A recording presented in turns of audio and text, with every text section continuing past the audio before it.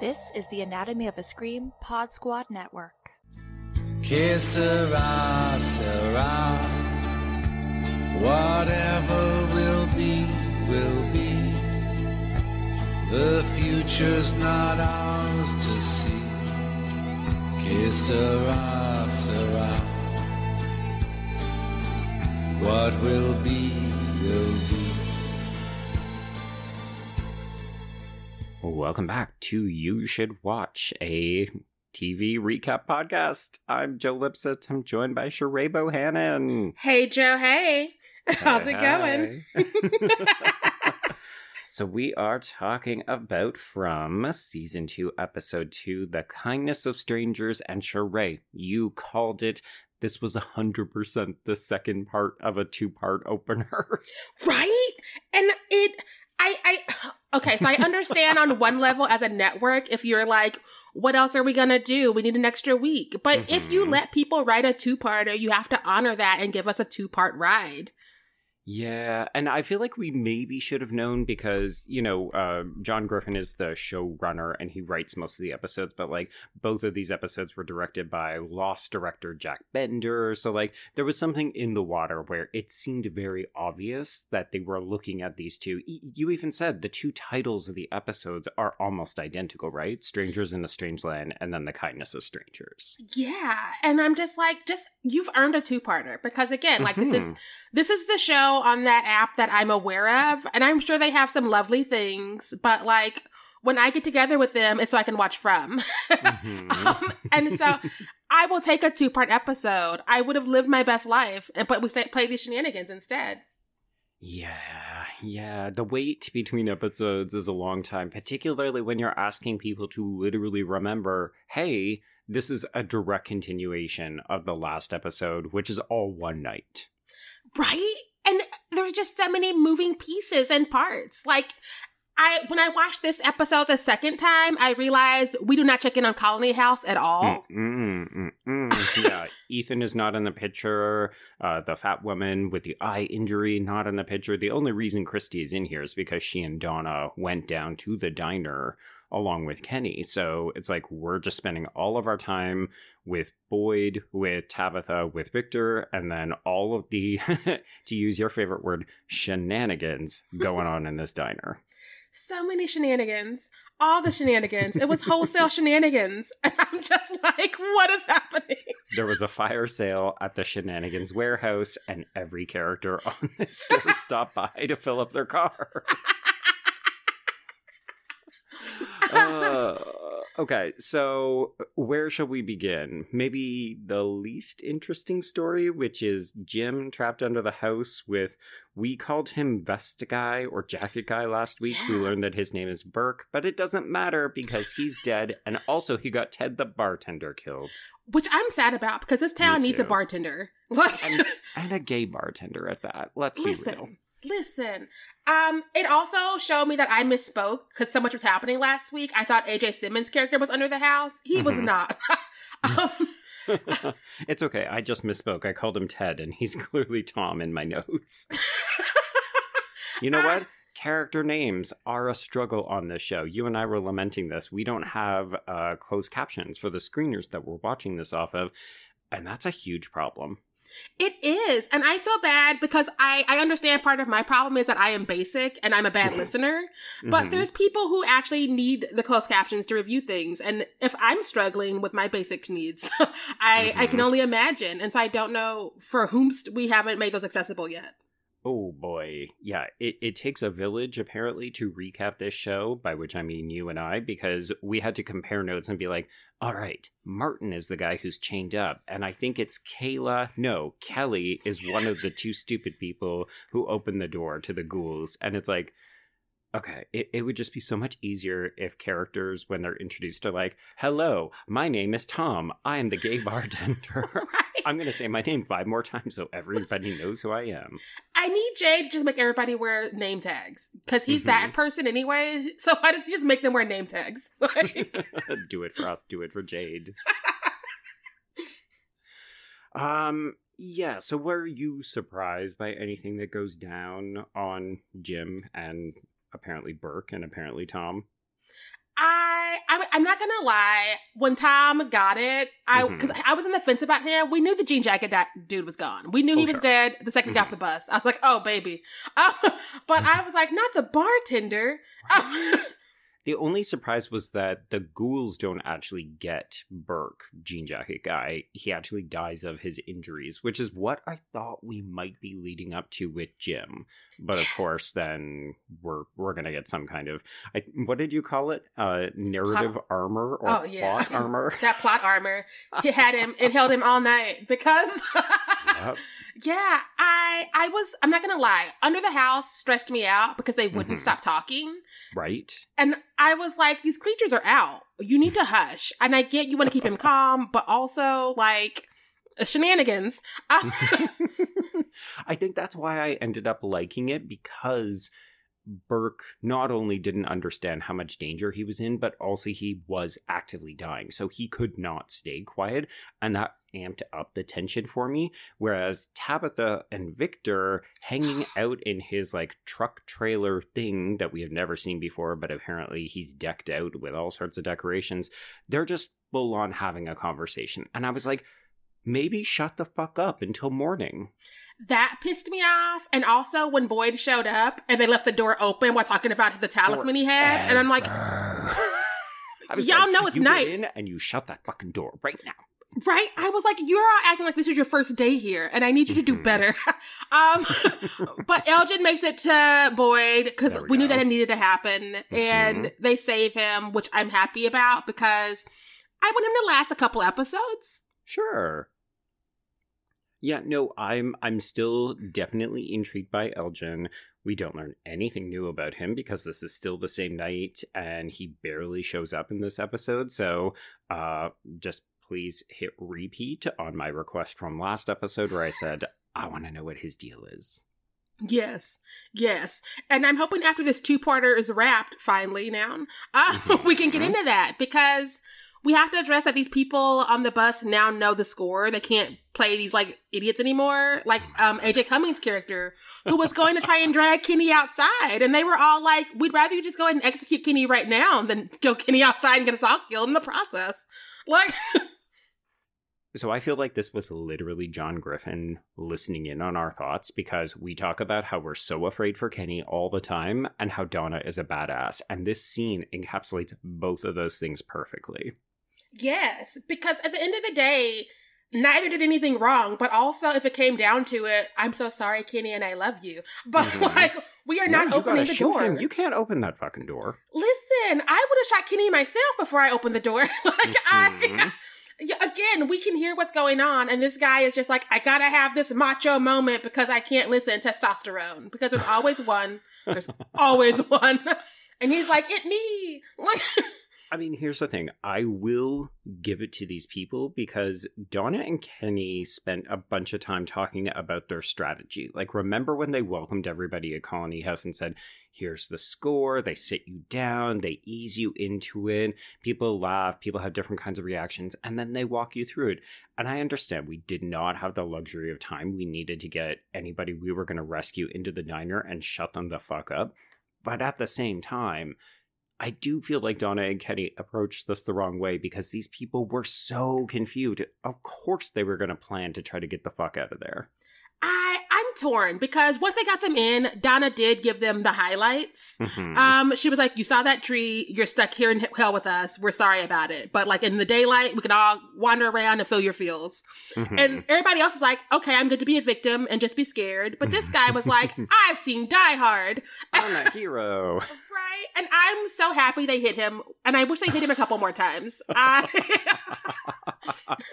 I was with him until they were like, do you hear this screaming out there? And he was acting like Jade. Like, this is not a community theater performance. People are dying out there. You don't need to go out there.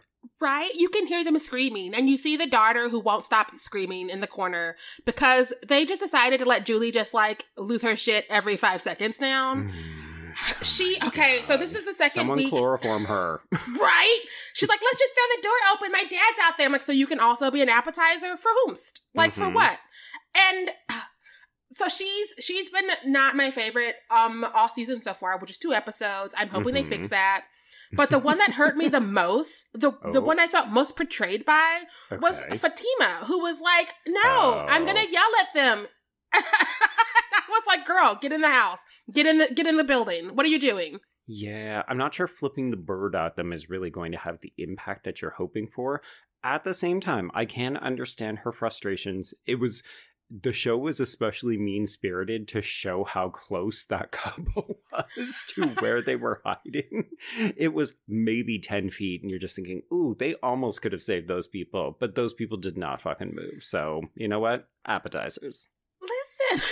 Listen, this is the same setup we had when we lost the town priest not even 2 days ago. And so when we got to them and she's just outside in the dark yelling, and Ellis is like, "What are you doing? We have to get in. They will figure it out, or they will be appetizers." And she's like, "No, we can do something." And I'm like, girl, You tried. You chased people in the dark, and then those things rounded the corner. That's when it's time to go in, turn off the lights, and call it a night. Listen, I wouldn't have ran after them. I don't believe in running, first off. And so, already a hero. But she's like, "Let me risk both of our lives again." He's got one arm. He's still recouping from the last time shenanigans happened. You're like, risk it all. And no. I don't know if there's more here and we haven't gotten it from her or what. But like, this is not my girl, because she's been smart. She's been on it. She's got the weed, but like, she's a reliable source. And I'm just like, this is not you. This is character assassination. Please go back in. Yeah, I don't know who it would have been a better fit for. Like, maybe if Julie had been with Ellis and she was concerned about her dad and she saw somebody out there in the dark that she thought she could rescue, that would have been in keeping with what we've seen of her. You're right, though. This doesn't feel like Fatima. Right? And that's my issue with these 2 episodes, is that we've introduced these women who are capable and they like are doing the things. And now we're like, new season, no, take it back, except for Donna. Donna's the only one that's constant from the ladies. And I don't know if the writers are trying to give us something that I'm not understanding yet. Or if they were just like, this needs to happen and unfortunately this is who it is and people will forgive us. Well, I'll admit, I was even frustrated with Kenny because I recognize that it works narratively to up the conflict by having slasher dude steal his gun, but it also seemed like such a, forgive me, rookie mistake. Like, I don't for a minute believe that Kenny would be caught off guard like that. I don't either, and maybe they're hinting that he's not ready to be sheriff if Boyd doesn't come back, but there's other ways. I mean, I feel like we already knew that fact. He's like 13. Such a baby. Right? I'm an adult and I would not want to be sheriff in this town. So like, I get it. You don't have to do this. What's next? Are we going to deputize Julie? Oh God, we would all be dead. Like everybody's dead just immediately first night. She'd be like, "Oh no, that random dog from the woods is running to town. Let's save him." And everybody's gone. Like, quick, rescue Gus. So speaking of Gus, we do have some more Boyd stuff. He manages to get out of wherever he was and get back to Tabitha and Victor. But I want to talk about what happens here with Martin, the chained up Marine, because Sheree, this was the most delectable mystery of this episode for me. Yes, like I'm happy they picked up with whatever's going on there, because ever since Boyd went into the woods, like things have not been right and things have been weird. And so when Martin did the callback to what Abby said, and Boyd was like, "How'd you know that?" That should have been the end of trying to get him off the wall. But because this is Boyd's character, Boyd has to save and fix anything and everything he sees. Hero was gonna complex. Right? And I'm just like, Boyd, you can't do this. You're the only law this town has.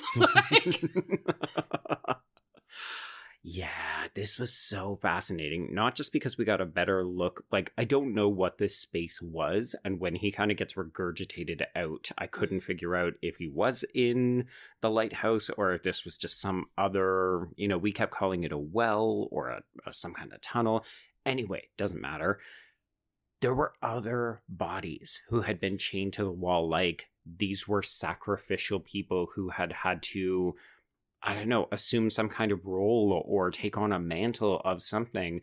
And clearly Martin ends up passing this thing to Boyd when he doesn't get out before the music box stops, which I loved. I love that you've got to get out before the music stops. And Boyd, of course, doesn't listen. And then he ends up getting infected by these like sluggy things under your skin. When he started hitting him in the arm, like, what is he doing? Like, oh no, there's blood. He's stabbing him. And then he was like, my blood is your blood now. I'm like, what the fuck does that mean? And we now have creatures living under Boyd's skin like we did in Martin's. And I don't like it because they look like worms and that's gross. Well, it just makes me wonder. I mean, we've always talked about Boyd as, at bare minimum, one of multiple protagonists that are leading the show. I think that's probably being unfair. Like, Harold Perrineau is the lead of this show. So I still don't think they're going to kill him, but I do think that this is going to earmark him as something special, or he's going to have a more important role in some part of this mythology now. Same. I'm also wondering if this is gonna cure. Did he have Parkinson's? What was it? I don't remember if he ever explicitly said what it is, but it looked like Parkinson's. And so I'm wondering if this is how we get out of that, as well as like propelling whatever it needs to be forward. Because I also wondered, but does this mean that he's going to be cured of that so that he can end up chained on this wall for how many years? Right? And also chained to the wall, but also knowing what goes on in the town, which is bizarre because it's so removed and it's in a different reality, or I don't know, because again, we know nothing. We know nothing and we drink. Nothing. That's... We still don't even know how Martin threw that rope down to him. Listen!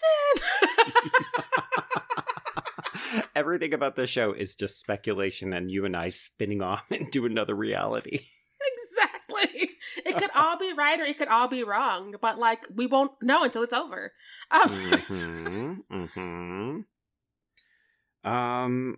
So do we care to talk about what goes on with Tabitha and Victor? I feel like we didn't really... I didn't personally get anything out of their interactions. All I learned is that Victor has a space where he keeps expired chocolate.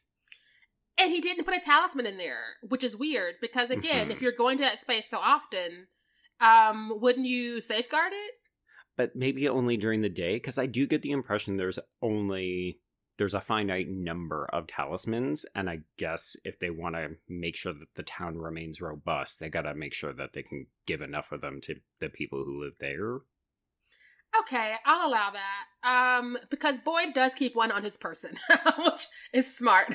And well, he took it from his own house when he was going on his walkabout thing. That's fair, because like the police station still had one, which is what Ellis was like, right. Hey, when you get back in here. They got and fucking Fatima lucky with that. No. They got so lucky, because what if that had been the one Boyd taken? What if that had been the one? Exactly.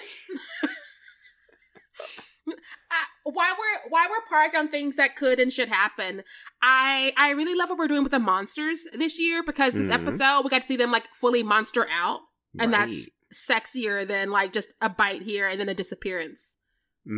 I agree, although I was happy to see Smiley Guy, who I feel like we haven't seen him in a while, but he, to me, is the creepiest. Like, the actor who does this role is the most adept at this performance for me, and I love seeing him. So, the guy who gets on the bus and eats the old couple. Ooh, also, I think he skinned the old man.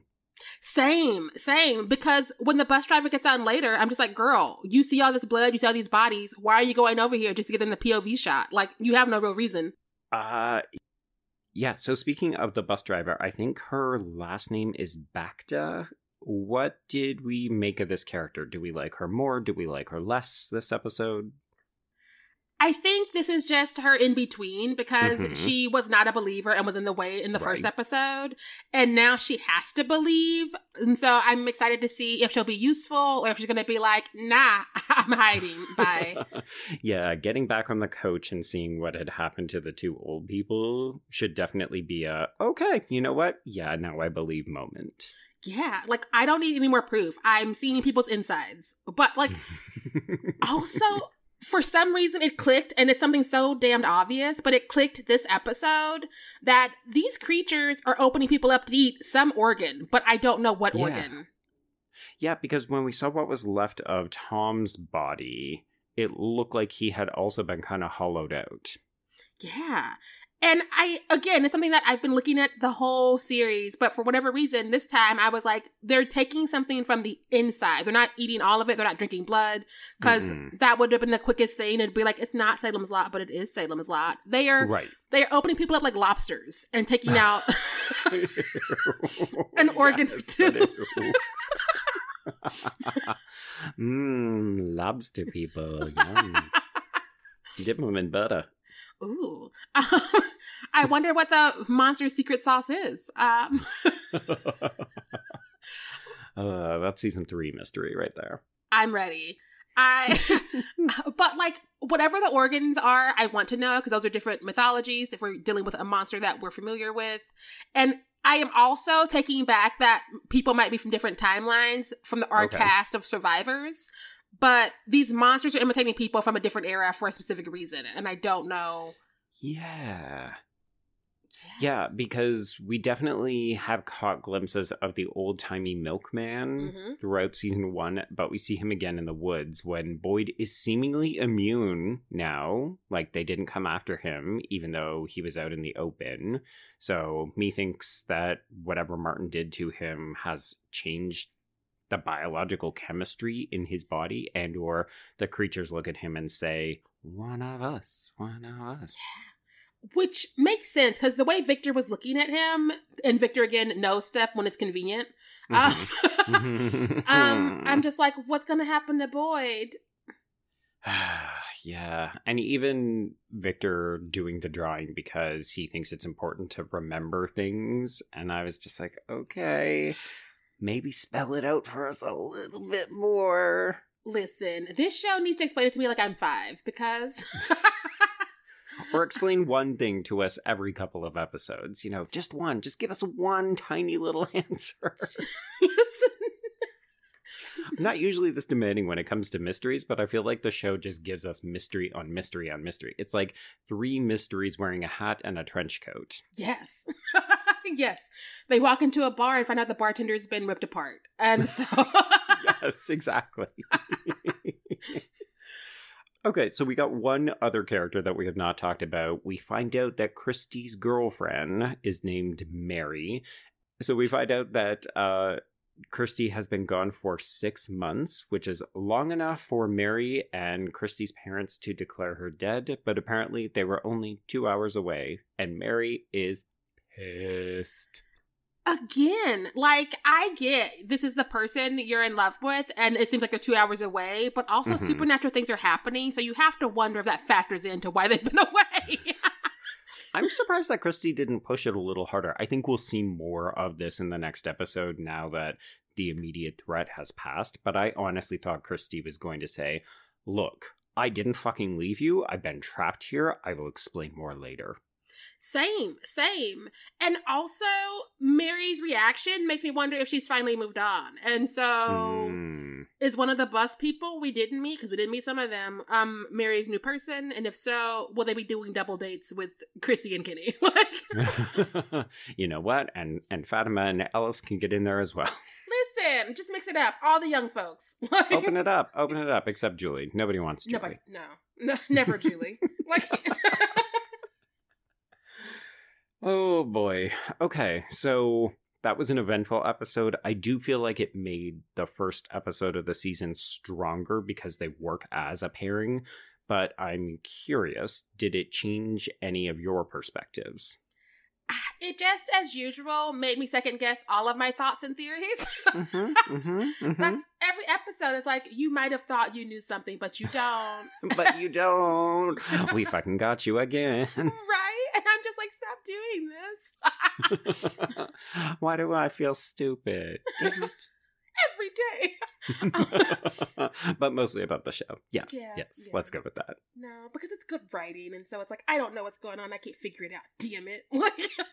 Yeah, I mean, kudos to the creative team for keeping us guessing and finding new ways to make this interesting, because it could be very easy. Like, I think that's why we were so frustrated with Fatima's scenes, because it feels like this is something that we've seen a bunch of times, and we expect more from these characters. Yes. I think that this bus of people is the right call because we can stop doing character assassination on people we know who are smarter than this and have survived this and put it on the new people. Because, like, there we go. We don't know their names anyways. No. We still literally cannot figure out what's his name. AJ, his show character. We have no idea. It's literally just slasher guy, slasher guy, slasher guy. I hope that's the first piece of information we get next episode, so I know who I'm hating specifically. Look. Yeah. Okay, speaking of next episode, do you have any predictions for episode 3? I'm actually excited to see how they do this when there is no actual colony house, but there kind of is a colony house, because that was a choice that the Matthews and Jade had to make. But there's a lot of people, and I don't know if we have this many. We just lost a house, too. And so I don't know where they're all going to sleep. Oh my god, yeah. I realized when I was editing last week's episode that we barely touched on just how fucking good it looked when that house just fell in on itself. Such good production design. It was art. And I love that happened in this first episode, because that was the first house we saw shit go down in the first season when the girl opened the window. And it's a very powerful exit for that space. It's true. I was ready to let it go. You know what? We had defaced all the walls and created a giant hole in the basement, so I was iffy on the foundation of that one anyway. Especially because, as Victor said, that's where they sleep, in that basement. And so I wouldn't sleep in that house with a giant hole leading to them. I'm not a refrigerator.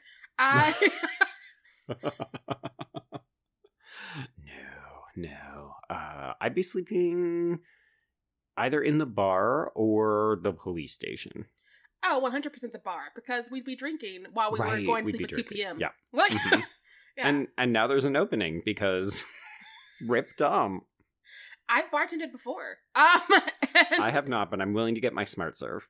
Listen, worst case scenario, we're the only bar in town, so they're going to take it. It's true. Also, it's free alcohol. Who's going to complain? Who's a manager? Exactly. It's barely alcohol.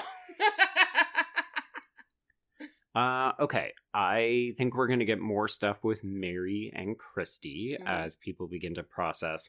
I would like to get more information out of Elgin. I need him to spill the beans about how or why he knows this town.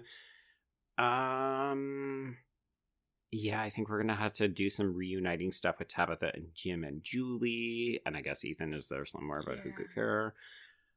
Also, that old lady's getting a lot of screen time. Right, yes. She doesn't have a character name, but the actress is Deborah Grover. I think that she is future Appetizer. Probably, because she's so happy, and she's just like, let me make tea for everybody because I'm done dancing. And I'm like, oh, you're too sweet to be here. She's a liability. I actually thought she was going to try to drug someone with the tea so she could sneak out. I could see that, because I definitely get the she's got a stash vibe from her. A stash of what? We'll find out. Exactly. Maybe she's colony house material if they rebuild. We shall see. I think they'll have to. They don't have anywhere to put all these people. Which concerns me, because it did not work out last time. Just board up all the fucking windows so that there's only one way for people to get in and out of the house. The front door, and then have a guard. Yes. Okay, well, Sheree, if people want to talk to you about the second part of this 2-part opener, how would they get in touch? You can find me at Miss Sheree on Instagram and Twitter, and I am ready to talk about all of these shenanigans. Amazing. Where can they find you, Joe? I am at B Stole My Remote, and that's the letter B. We'll give a quick thanks to the Anatomy of a Scream Pod Squad Network for hosting the show. But Trey, if they want to get in touch with both of us, we've got a little show handle, don't we? Yes, we do, because we're living on that Twitter. You can you can find us at YouShould_watch. Yeah, because some asshole stole the handle we would have really wanted, and apparently if you add pod to it, it makes it more than 15 characters, so, good times on the old Bird app. That app is going to be the death of me. It's not the monsters who want to get inside, it's the Bird app. It's the Jade of the apps, really. Oh, ooh, touche, ma'am. Touche. Que sera, sera.